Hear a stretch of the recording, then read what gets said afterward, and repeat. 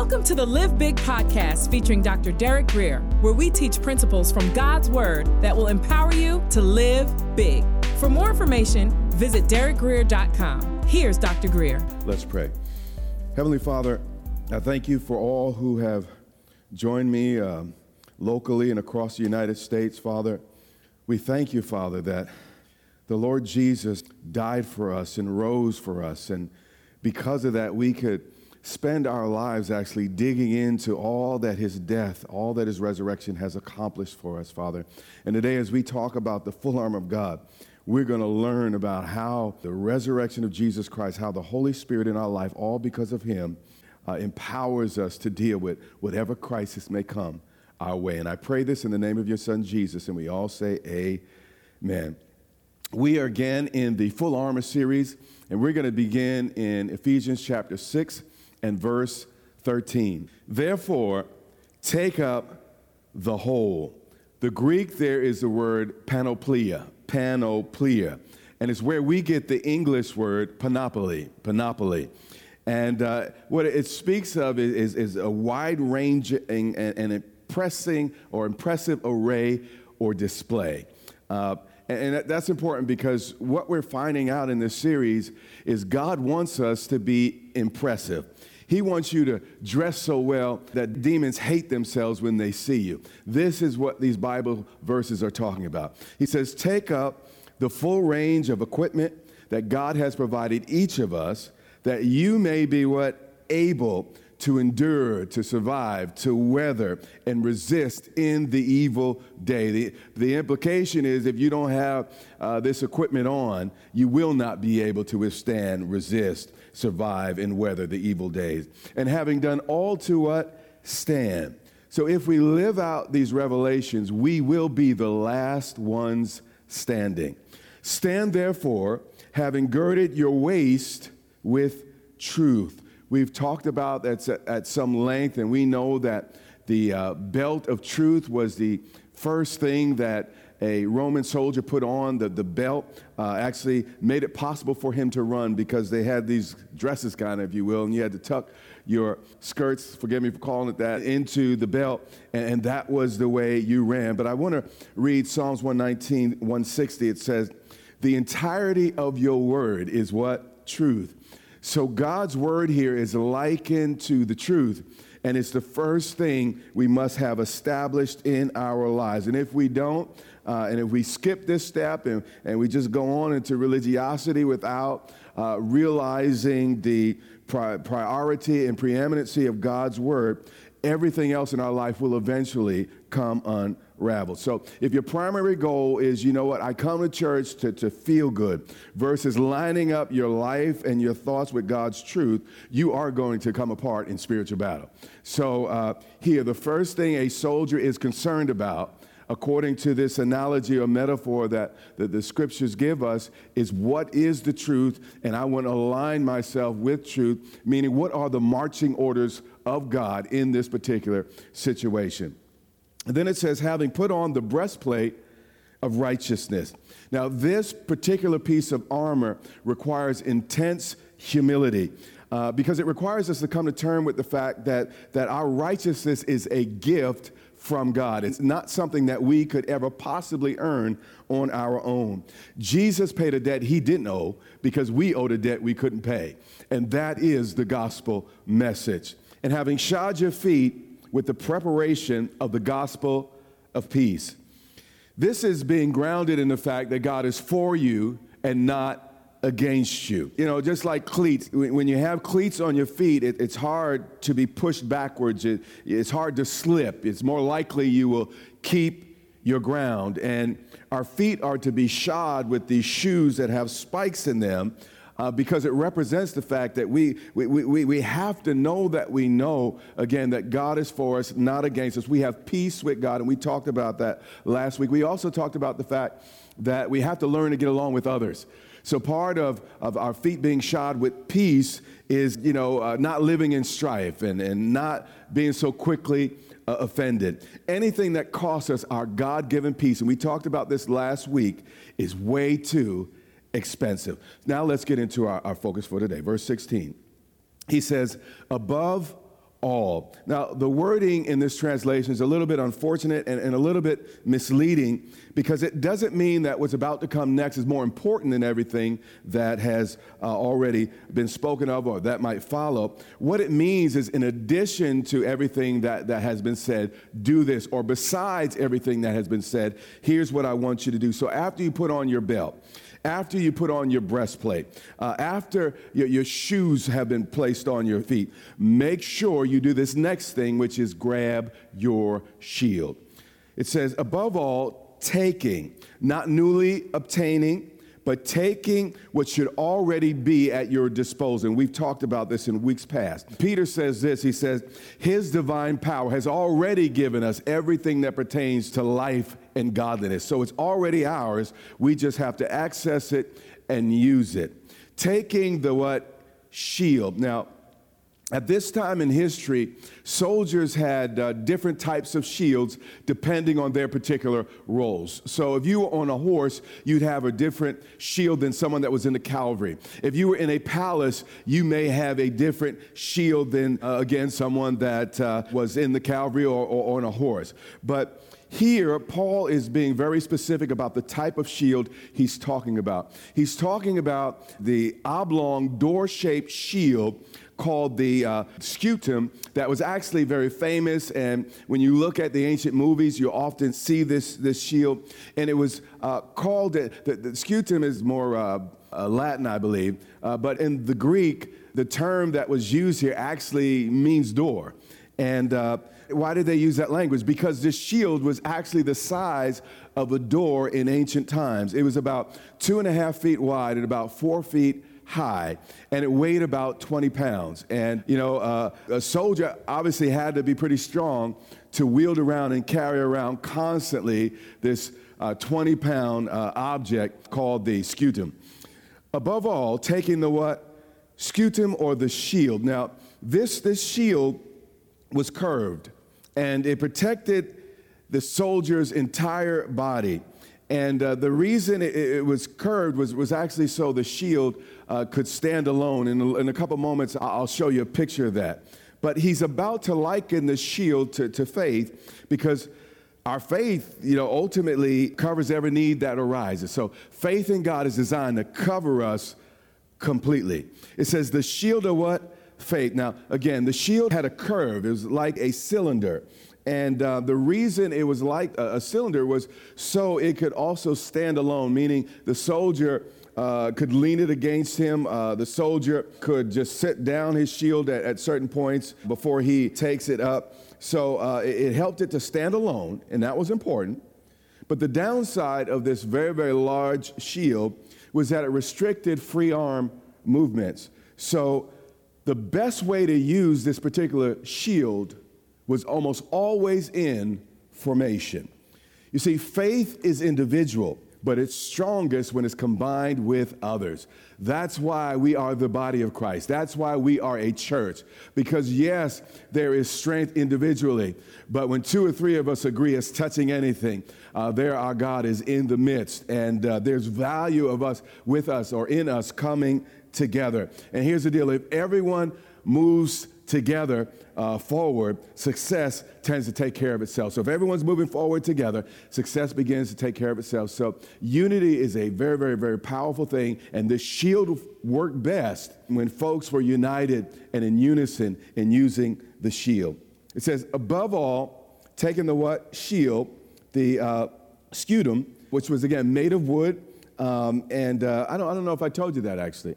Above all, take the shield, a scutum, which was made of wood, wrapped in multiple layers of leather, animal hide. It was very tightly woven, these layers, and each layer by itself was very, very, very tough. Even blacksmiths in the ancient world, they would wear these thick leather aprons because the leather protected them from the heat. And this is the power of these animal hides. And there was actually 6 to 7 of them that was wrapped around this wood. And actually, one writer says that the shield was literally as strong as steel. A lot lighter, but as strong as steel. It says the shield of what? Faith. Now, the shield was incredibly strong, but the problem was over time, it would become rigid and breakable without proper care. And this is important. So each morning, a soldier would have a little bottle of oil, and he'd saturate the cloth with oil and rub it into the shield to keep it soft and supple. And this is important. If there was not a daily oiling of the shield, it would eventually crack under pressure. I just said something. That's important. The reason we're cracking under pressure is because many of us have discounted the daily rejuvenating, revitalizing, refreshing power of the Holy Spirit in our lives. We don't take any time to be with God and to experience His voice, His presence, and His power. And again, when we don't do that, when we go into a battle, we tend to crack. Psalms 92:10 says this, "But my horn you have exalted like a wild ox."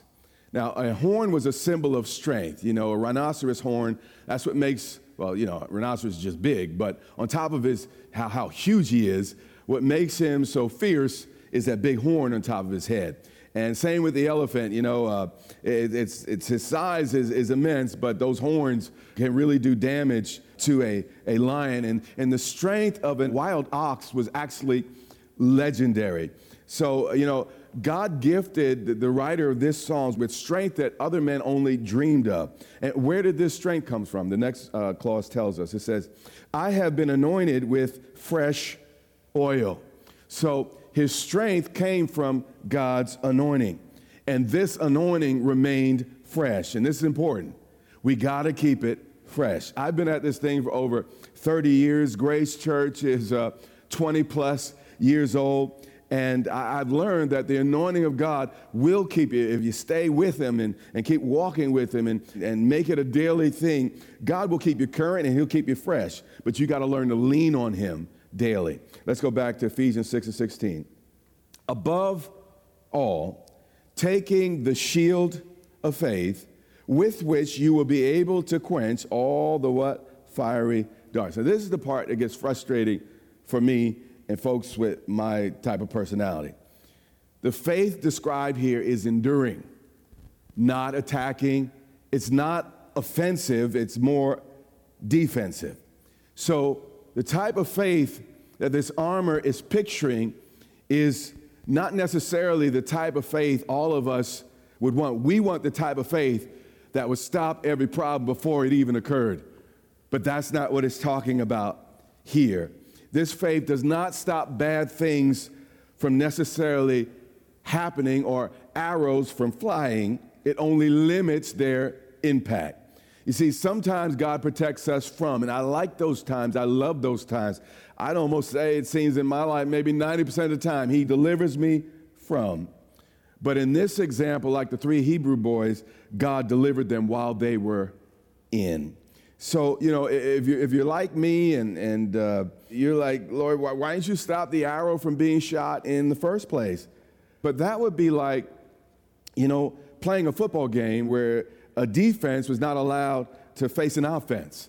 And, you know, those who know the answers aren't afraid of being tested. And if God's really in me, it's like, well, what's even the problem with that? Let it happen, son. I got you in the midst of it. So sometimes, you know, our faith is limited to God just protecting us in a way that we don't face crisis. God's like, what about faith that goes a little bit deeper, the type of faith that will protect you in a crisis? And that's exactly what happened with Jesus. He said, "Father, if there's any way, let this cross pass." But God said, no. This is my plan for you, and this is the way it's going to go. So God was like, okay. Jesus was like, you know what? I'm going to go through it, and you'll protect me in it and not necessarily from it. And He was Jesus. So if this was the case with Jesus, how much more you and I? It says here that we'll be able to quench all the what? Fiery darts. Now, he's speaking here of ancient arrows that were wrapped in flammable cloth that was soaked. The cloth was soaked in fluids, and then it was wrapped around the edge of the arrow, and then the arrow was lit. But he's also speaking of the arrows that actually they look like normal arrows, but the interior of the arrow had been hollowed out, and the interior of the arrow was filled with flammable substances. And when they struck a shield, it would actually explode. So these were mini missiles, and they were very frightening in the ancient world. You know, it's amazing how ingenious we are when it comes to hurting one another. I mean, we are absolutely brilliant when it comes to war. Able to quench all the fiery darts.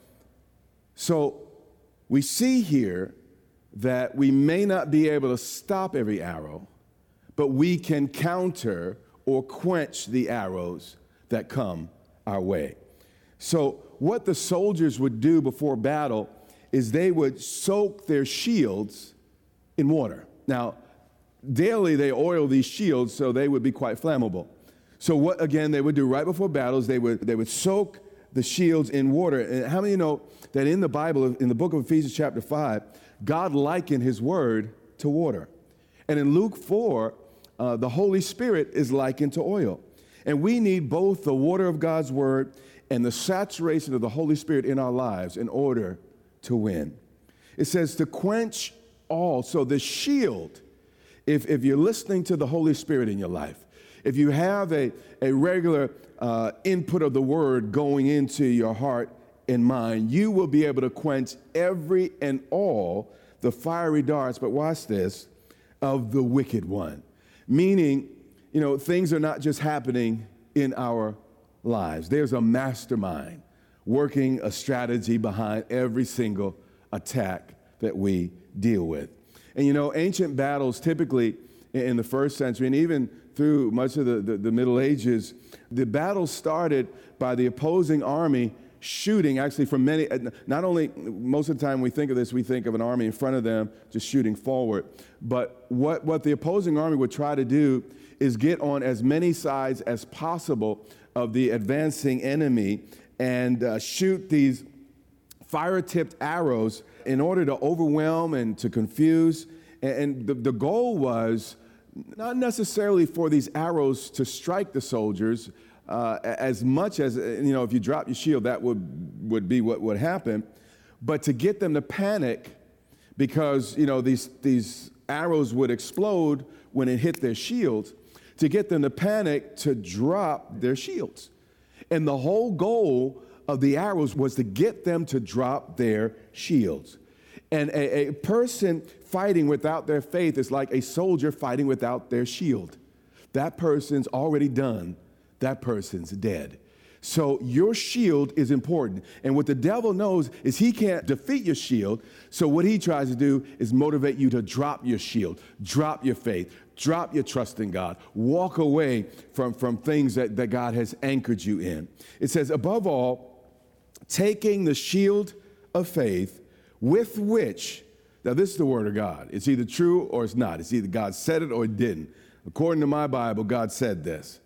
Taking the shield of faith, with which you will be able to quench all, every single one, the darts, fiery darts of the evil one. Now, how does Satan literally fire these darts typically in our lives? Debilitating feelings, fears, imaginations, lies that he injects into our minds and puts into the mouths of others. You know, it took me a long time to learn, you know, the devil is a liar. I know that's cliche. Actually, it's a Bible verse, but you know, we say that as believers, you know, the devil's a liar. But it took me a while to really figure it out and get the revelation. You know what? The devil is a liar. So when the devil says, I am not, it must mean that I am that. When the devil says, I am, that must mean I'm not that. I've learned that he is a liar. And the fact that the devil's trying to steal something from me just means I must have something. I must be on to something. So when the devil starts whispering in my ear, I'm learning to say whatever he's saying, I'm probably the opposite. And he's trying to trick me and to bait me and confuse me on the point. But the devil, he's the devil. And literal arrows, you know, aren't necessarily flying as much as thoughts. The Bible says that, we cast down imagination, every high thing that exalts itself against the knowledge of God. The battlefield is in the mind. And it's the fiery darts, it's those thoughts that, I don't like myself, I hate myself, God's not for me, whatever can go wrong will go wrong for me. Those types of thoughts are flaming arrows of the devil, and you think that it's just the way you were raised, the family you came out of, or just the way you are. No, it's the devil. And the devil has you bound and you don't know it. And we have to allow the Word of God to extinguish these fires and put out these flames. Again, the flames will come. I think it was Martin Luther said, you can't stop a bird from flying over your head, but you can stop him from building a nest on your head. And the reality is some thoughts will come. I mean, the imaginations will come, and it's just going to happen. You'll hear things said, but that's not the same as letting that thing build a nest on the inside of you. So again, the arrows will fly, but the shield of faith will extinguish it when it comes. You will be able to what? Quench all the fiery darts. If you hold on to your shield, stuff will happen, but it will not have its intended effect. Remember the Hebrew boys, they were put in the fire, but they didn't burn. The Bible even goes on and says that their clothes didn't even smell like smoke. God will have you come out of that thing smelling so good if you just trust him. I know you'd rather not have to use a shield. I know you'd rather God just stop the arrow, but that's not his way. According to Scripture, some of that stuff's going to come. And when it comes, God's just going to extinguish it, and you are going to prevail. So God's not frightened about, the ability of his players on the field. He allows an offense and a defense because he knows what he's placed in his team, and he knows that ultimately we have what it takes to win. You will be able to quench all the what? Fiery darts. So the arrows may fly. I mean, some of us right now, we're getting hit by stuff. Stuff's happening in our homes. Stuff's happening in our families. Things are happening to our loved ones. It takes faith to believe what I'm about to say. But according to Scripture, you can come out of that circumstance undamaged, unharmed, untouched, and even unfazed. But it takes faith to believe that. It says you will, when God's faith is shielding you, be able to quench all the fiery darts of that malicious, evil personality, the wicked one. Whether it's COVID, SARS, anthrax, asthma, diabetes, my faith informs me. No matter what lies ahead, God is already there. No matter what I might face, God is already there, already has a plan, and will get me through it. I want to close with this song. You have been listening to the Live Big podcast with Dr. Derek Grier. For more information, visit DerekGrier.com or follow Dr. Grier on social media.